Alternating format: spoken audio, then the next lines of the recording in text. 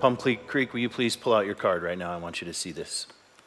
And I want you to know that the heart of Plum Creek from the very beginning has been that we would be a church that not just sees what we're capable of being part of and doing here in this community, that God has called us to be a church that cares about things like you've just seen on that screen on the other side of the world. That's who we are. And we've been partnering with Project Rescue since the very beginning of Plum Creek's inception. My wife, Beth, this has been a topic that she cares very deeply about, and this partnership means very, we know these people personally. The folks that you've seen on the screen, Beth Grant and Fiona, are dear friends of ours. Fiona has been here to this church and spoken here before, and she is legit the real deal.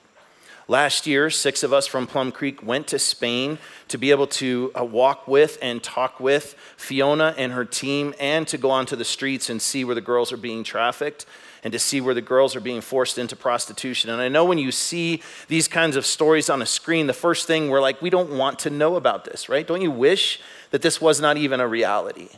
But then what happens inside of you is the same thing that happens inside of me. When we see a story like this is a true story, that this kind of thing is happening in our world today.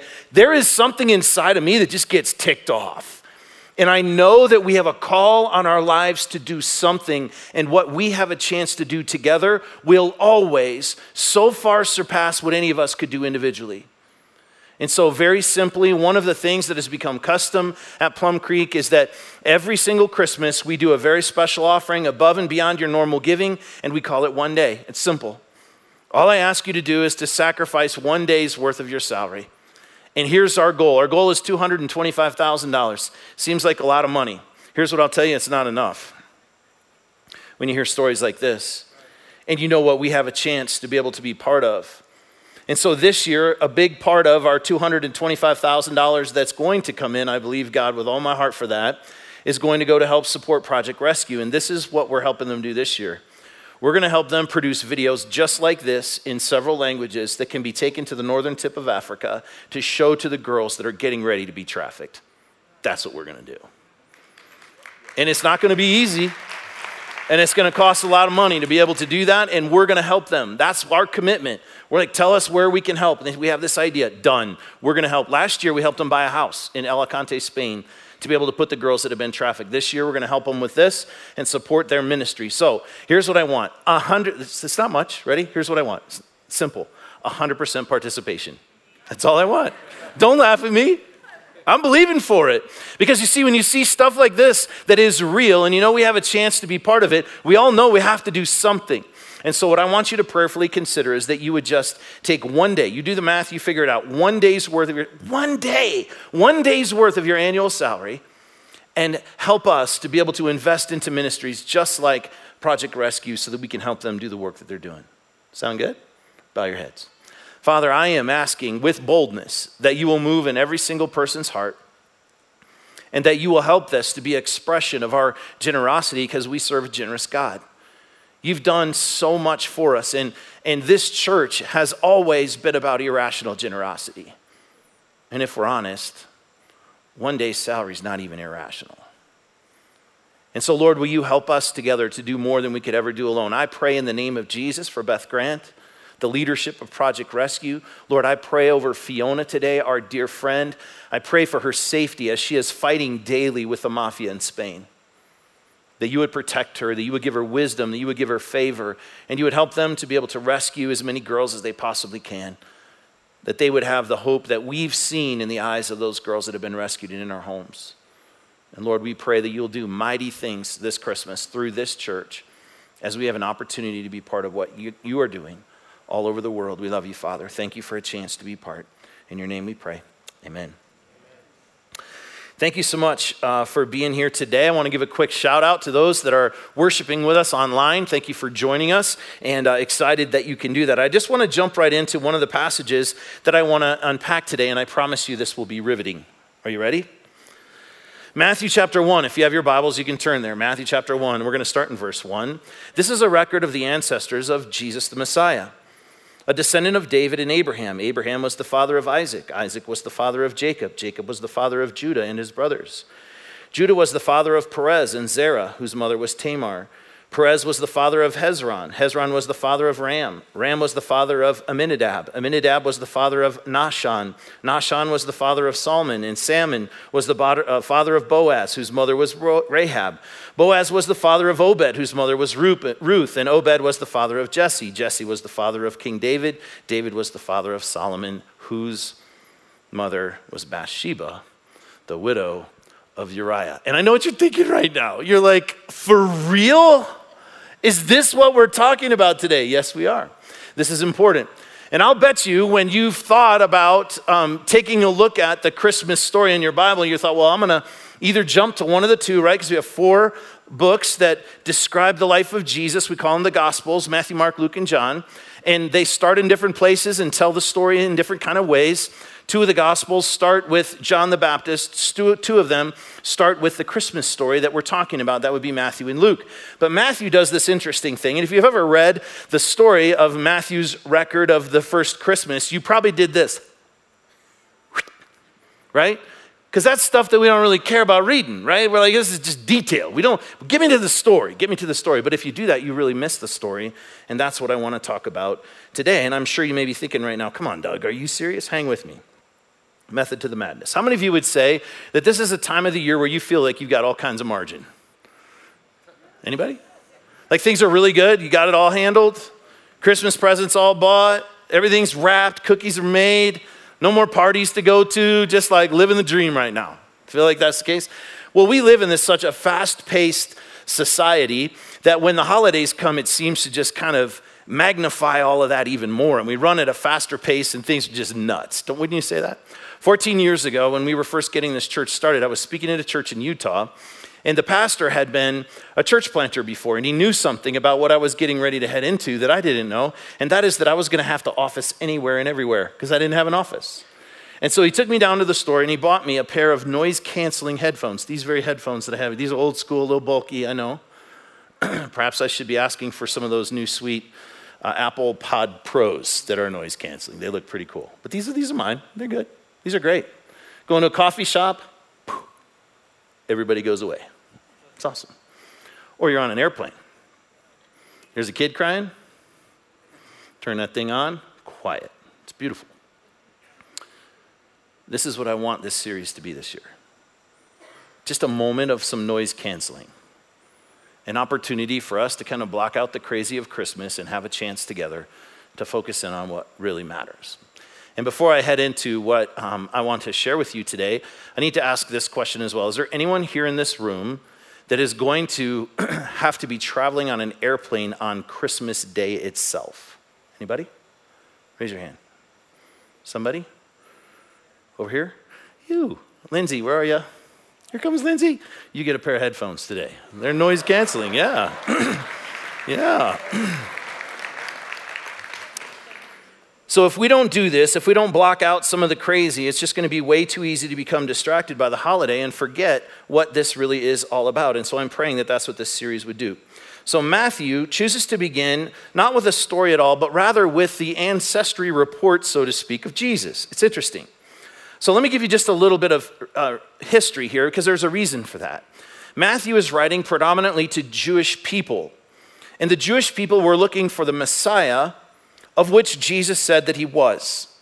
And so if Jesus was to be the Messiah, there was a very important question that needed to be answered because it had been prophesied that the Messiah would come from the line of King David.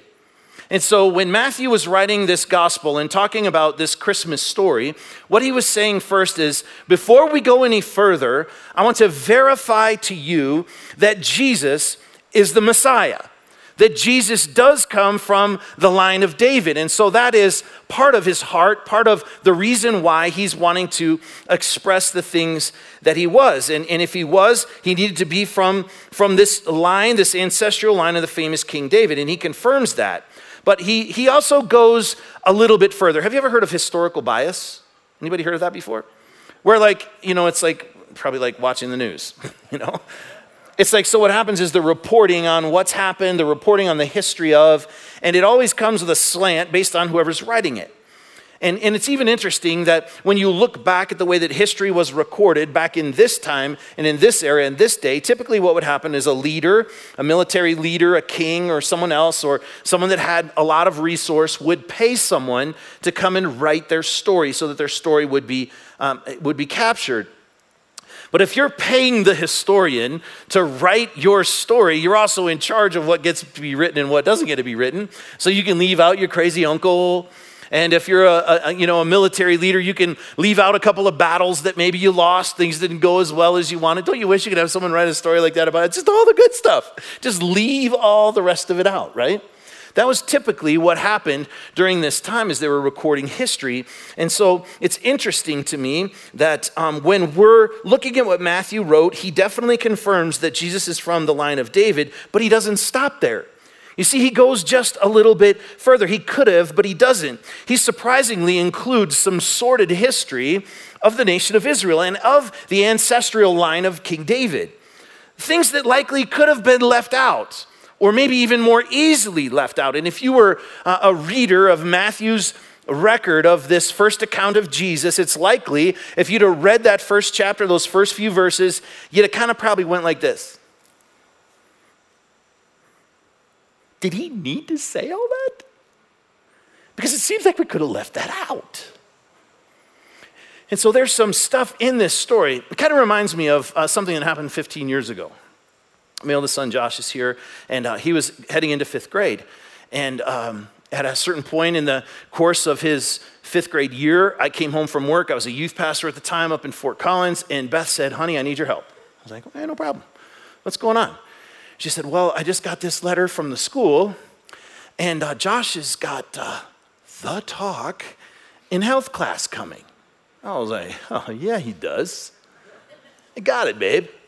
It's my specialty. I'm a youth guy. I got this. I know exactly what I needed." So I figured out my game plan. Josh and I went out for some ice cream, and I laid it on him. And I got to tell you, I feel like I should have written a book about how well I did. I felt like I did a good job. I felt proud of myself. And I got home, and Beth was like, "How'd it go?" I was like, "Baby, don't worry. I got this handled. Josh is ready for health class." So a couple days later, I got home from work, and Josh is sitting on the couch, and I said, "Hey, bud, how'd that class go today? You were ready, weren't you? Because you heard from your old man first, didn't you?" And he took this deep breath, and he looked at me like my dad used to look at me. And I could tell he was trying to figure out what he was going to say. And his mind was spinning. And he looked at me and he said, "Dad," and there was this dramatic pause and eyes that pierced deep into my soul. And he said, "You told me way too much." Yeah. Now, that is exactly what the readers of Matthew would have been saying when they read what he wrote about this story of Jesus being from the line of David. They were probably saying, "Geez, Matt, you took the little history class way too far." But I believe strongly that there was a strategic reason for this. In a list of men, which again, I want you to hear me say this, in a list of men which customarily during this time period would have been all that's in a list of ancestral report, only the men. They would just say, which daddy begat who begat who begat who. Never would women be included in this. All of a sudden, Matthew includes the names of 4 women. This is a huge deal. 3 of which it would have been much better to just leave off, because I'm going to tell you something. They're crazy. And the stories are nuts. It's like I'm talking TMZ crazy. Now I want to share a couple of those with you. So why highlight the failures? Why highlight these sinners, these women? Because Matthew knew from personal experience that it was for all of this brokenness that Jesus had actually come.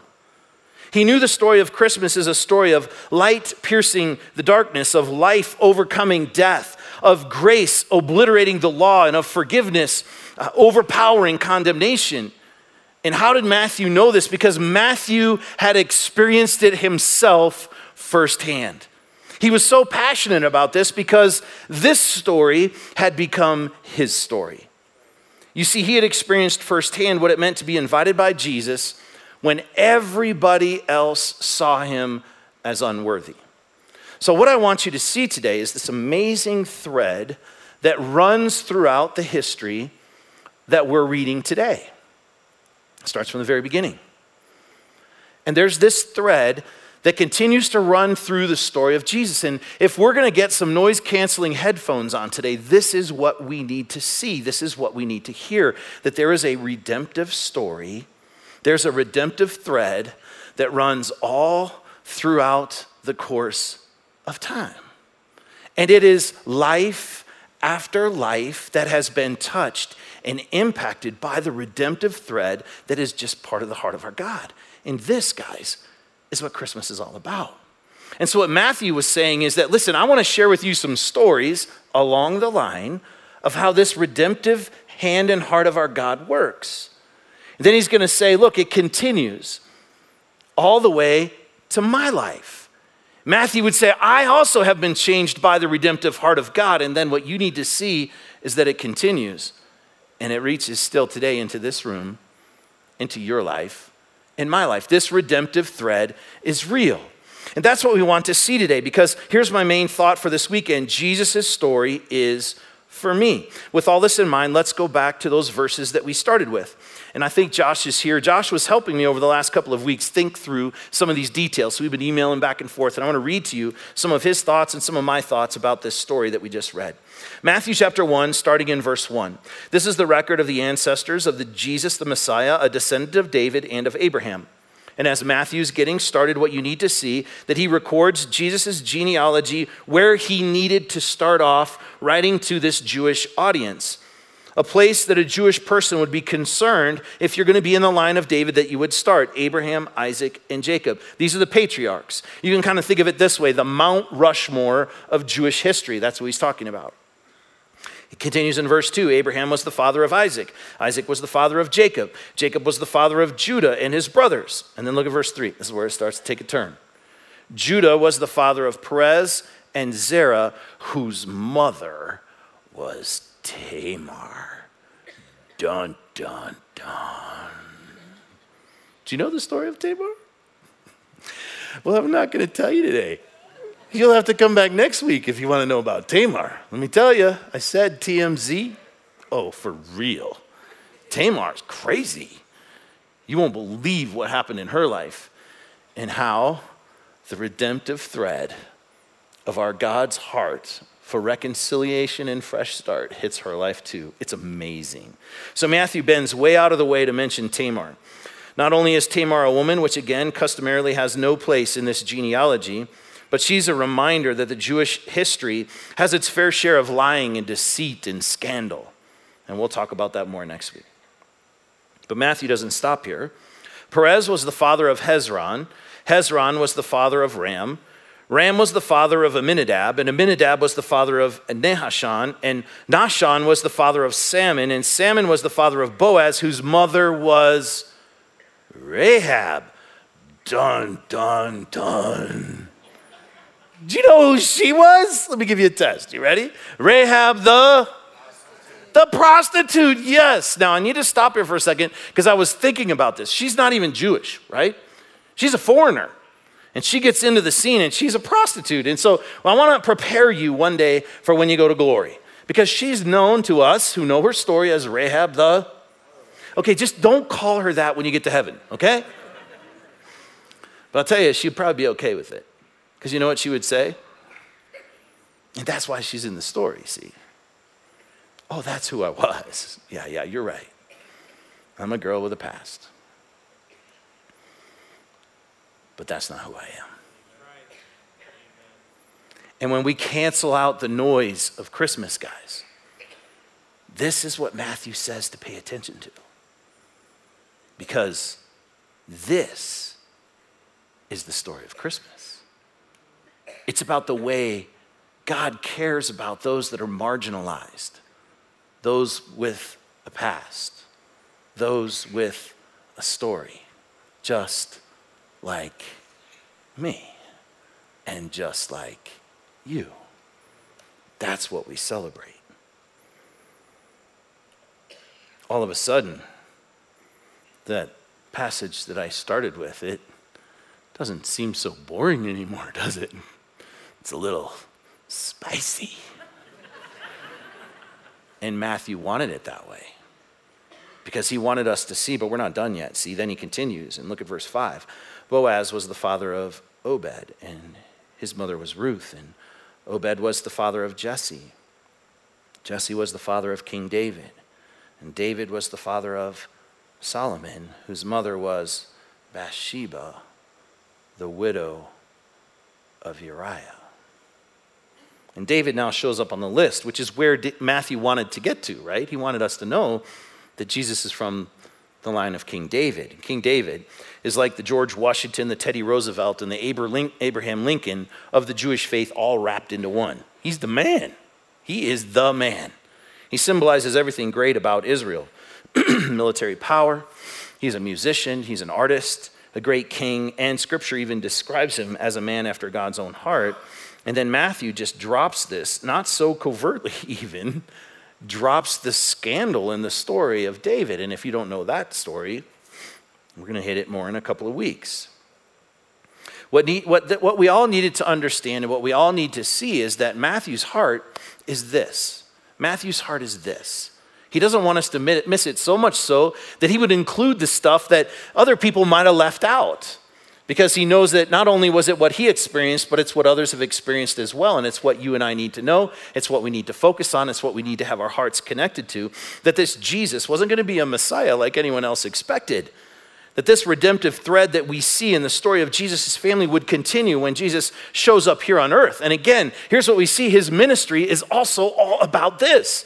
And so he hangs out with those that are sick and those that are broken and those that are marginalized and demonized. And he shows up for the prostitutes and he shows up to those that feel like they're on the outside looking in, that other people would kind of scowl at and look down on. Those are the people that we continue to see Jesus interacting with on purpose, because this is what he's about. And this is why Christmas happened, because the redemptive thread needed to continue into the lives of those that Jesus had interface with, and it needs to extend today into this room too, because his story, you see, becomes our story. That's exactly what happened to Matthew. The incredible news had changed his life. And so if you are reading in your Bibles or have your phones open to Matthew chapter 1, I want you to swipe over right now real quick to Matthew chapter 9. Matthew's first encounter with Jesus took place in Capernaum on the northern end of the Sea of Galilee. Jesus had just crossed the lake, and Jesus gets out of the boat. And as he's walking out of the boat, some men bring their paralytic buddy to see Jesus. It's a great story. It's this again, and I want you to see what happens. So they bring this paralytic guy to Jesus, and Jesus, look what it says in Matthew chapter 9, verse 2. Seeing their faith, Jesus said to the paralyzed man, "Be encouraged, my child. Your sins," see, here's the thread, "your sins are forgiven." Now we look at that story and we're like, wow, that is awesome. Unless you're the guy that's laying on the mat, right? Because that's not what you wanted Jesus to say. What do you want him to say? Like, be healed, right? Get up and walk. Oh, we'll get there. We'll get there. But see, what happens is there's kind of scandal surrounding Jesus now because he told this guy, redemptive thread is meeting his life too. Your sins can be forgiven. And so the religious elite at the time are looking at Jesus and they're like, whoa, dude, back down. Blasphemy. How can you all of a sudden have authority to forgive someone of their sins? And I love when this happens in Scripture, but it also scares me a little bit. I want you to see what he says. Matthew chapter 9, verse 4, Jesus knew what they were thinking. Oof. Does that scare you a little bit? Because he knows what we're thinking too. So he asked them, "Why do you have such evil thoughts in your heart? Is it easier to say your sins are forgiven or stand up and walk? So I will prove to you that the Son of Man has authority on earth to forgive sins." Jesus turns to the paralyzed man who has now come face to face with this Messiah, this Jesus, this redemptive thread, and he picks up his mat and he walks. And what Jesus is doing is he's proving that he has authority to forgive sins by telling this guy to get up and walk, see? Because who can do that? It's a pretty amazing story. And that's exactly what the guy did. I like to envision in my head that he skipped home. Because skipping, when's the last time you tried to skip? Give it a try. And then Jesus said, the very next thing that happens is that Jesus meets Matthew. Look at verse 9. And that's the guy that we're talking about today that wrote this story. Jesus was walking along and he saw a man named Matthew sitting at his tax collector's booth. "Follow me and be my disciple," Jesus said to him. So Matthew got up and followed him. And we've talked a little bit over the years about the uniqueness of the role of a tax collector, but what would happen is the Roman Empire needed money, right, to fund their big government. Sound familiar? And so what they would do is sell the rights at 5-year increments to those in the community that could afford to do so, to be tax collectors. And then they would have the right in a certain region to collect taxes, and collect taxes they did. But they also overcharged, and whatever they overcharged that was above and beyond the quota that they had to make, they could keep for themselves. And so they had taxes. The Romans imposed an income tax, a land tax, a wine tax, a grain tax, a fruit tax, a boundary tax, I don't even know what a boundary tax is, a road tax, a bridge tax, and harbor taxes, which many theologians would say that is probably why after coming out of the boat, he ran into Matthew, who's there collecting some form of taxes. And so when Jesus has this first interaction with Matthew, he's in this interesting place because he's literally a licensed robber. These people were so corrupt, the tax collectors were, that they weren't even allowed to go to the church building because they were considered unclean. Honestly, Matthew was as bad as anyone else in the genealogy list that we read earlier. And the first time that he comes eyeball to eyeball with Jesus, he is sitting here in this spot where he's collecting taxes at the custom house on a highway somewhere in this port city, stealing from his own people. He's not liked very well. And you need to be reminded, too, that at this point, Jesus already has a few disciples that are walking with him. He doesn't have the full crew yet. He's getting there, but he already has some. And so they would have been walking towards this spot where the tax collector sits, and I'm sure they had some bad jokes. Bad jokes about the tax collector guy. But before they could share any of their bad jokes, Jesus speaks first when they come up to this Matthew guy. Because you see, all of a sudden, we see the thread of redemption hitting Matthew's life too. And Jesus speaks to him. That's first of all crazy, but you've got to see what Jesus says, because Jesus' story is for me. Everyone else hated him. Jesus said this in Matthew chapter 9, verse 9. In 9 verse 9, Jesus said, "Follow me and be my disciple." What? Scandal all over again. And I'm sure that Jesus' buddies that were already following him as disciples are now thinking, what just happened? I thought we were part of an elite crew of Jesus' hand-picked cool guys. And now we got a tax collector? I'm not even sure I can hang out with this crew anymore, right? But Jesus continues this story because it's so awesome. He kind of deserved to be hated, but Jesus invited him to be one of his guys because that's Jesus' deal. It's what he does. He takes the marginalized and he invites them to be part of his family. He invites them to experience and to know the redemptive thread that he's passionate about us being able to see ourselves, because Jesus' story is for me. So Matthew chapter 9, verse 9, Matthew got up and he followed him, not to where they were expecting. Jesus is all in, and he's not done with the redemptive thread hitting tax collectors yet. So he goes to Matthew's house. Did your mom ever say this to you? Birds of a feather? Yeah, they do. So they end up at Matthew's house. And you know who's hanging with Matthew at Matthew's house? More tax collectors. Not only just tax collectors, you have to see what Scripture says. Check this out.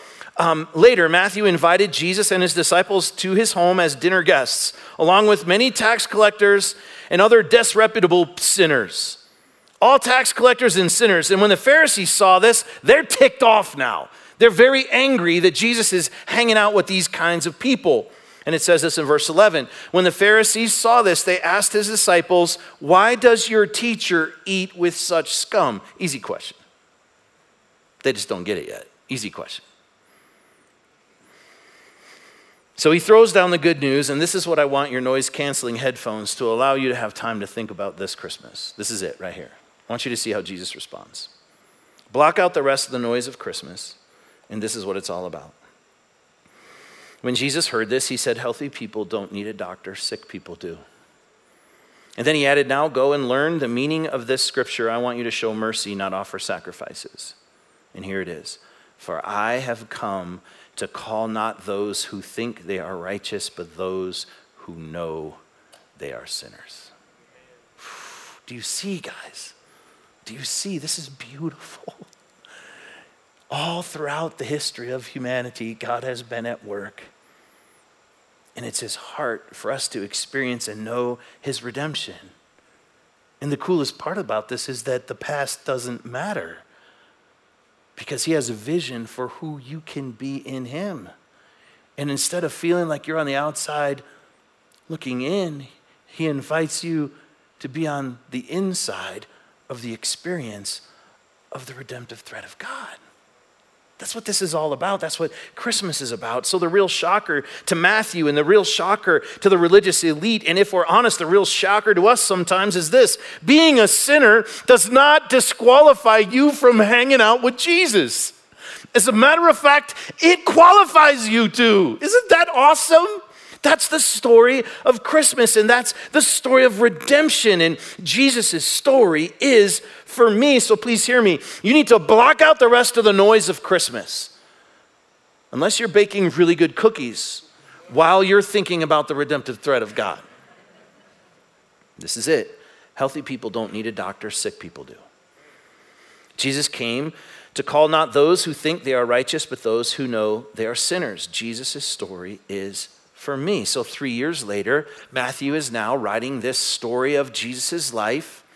And now he's seen Jesus teach. He's heard what he's had to say. He's hung out with him. And after Jesus got done teaching, Matthew's in the small group, and he gets to hear firsthand Jesus' heart for the marginalized and those on the outside. And he thinks back about his story, and he knows that his story is also part of Jesus' story. And he's met the redemptive hand of God. He's seen the redemptive heart of God. And so as he sits to write Jesus' genealogy, he felt no pressure to somehow disclude the things that were scandalous, because he was scandalous.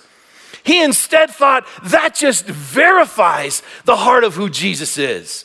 And so now I want you to see, when I tell the story all the way back to the beginning, I'm not going to leave out the TMZ details, because God is in those details.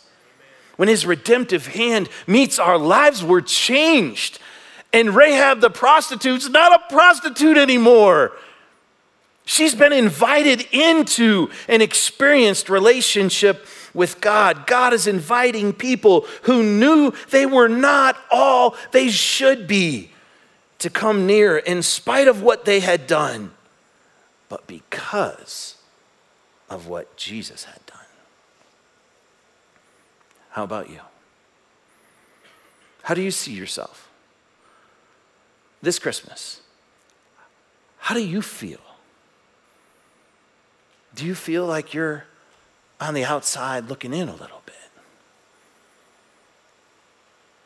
Can you hear me today? This is a beautiful story. And God loves us so much that he would send his son. And the work that he did on that cross reaches into this room today. And it can change your life too. Can you bow your head for a minute? Father, I thank you for your story, because your story is for me, and it's changed my life.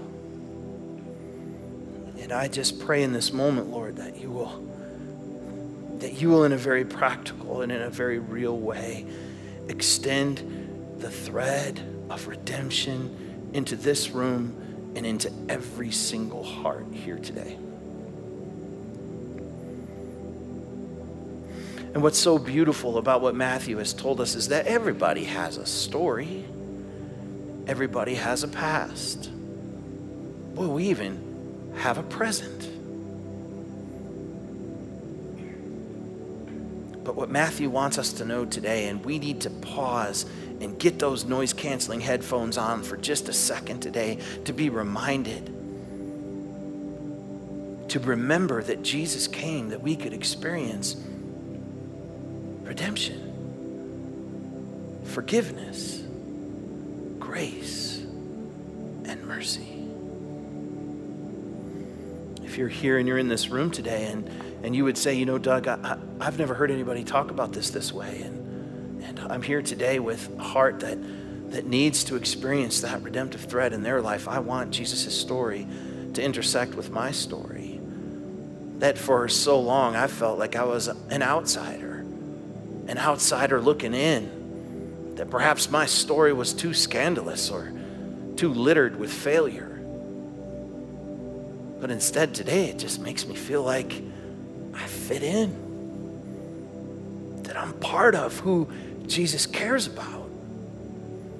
And if that's you and you're here today, I promise you this Christmas can look different this year. Because in this moment, our incredible God is reaching towards you with the most incredible gift you've ever been extended to. And all you have to do is say yes and accept it. And if that's you and you're here today, would you just simply pray with me? Just simple. Thank you for the gift. Thank you for caring about me.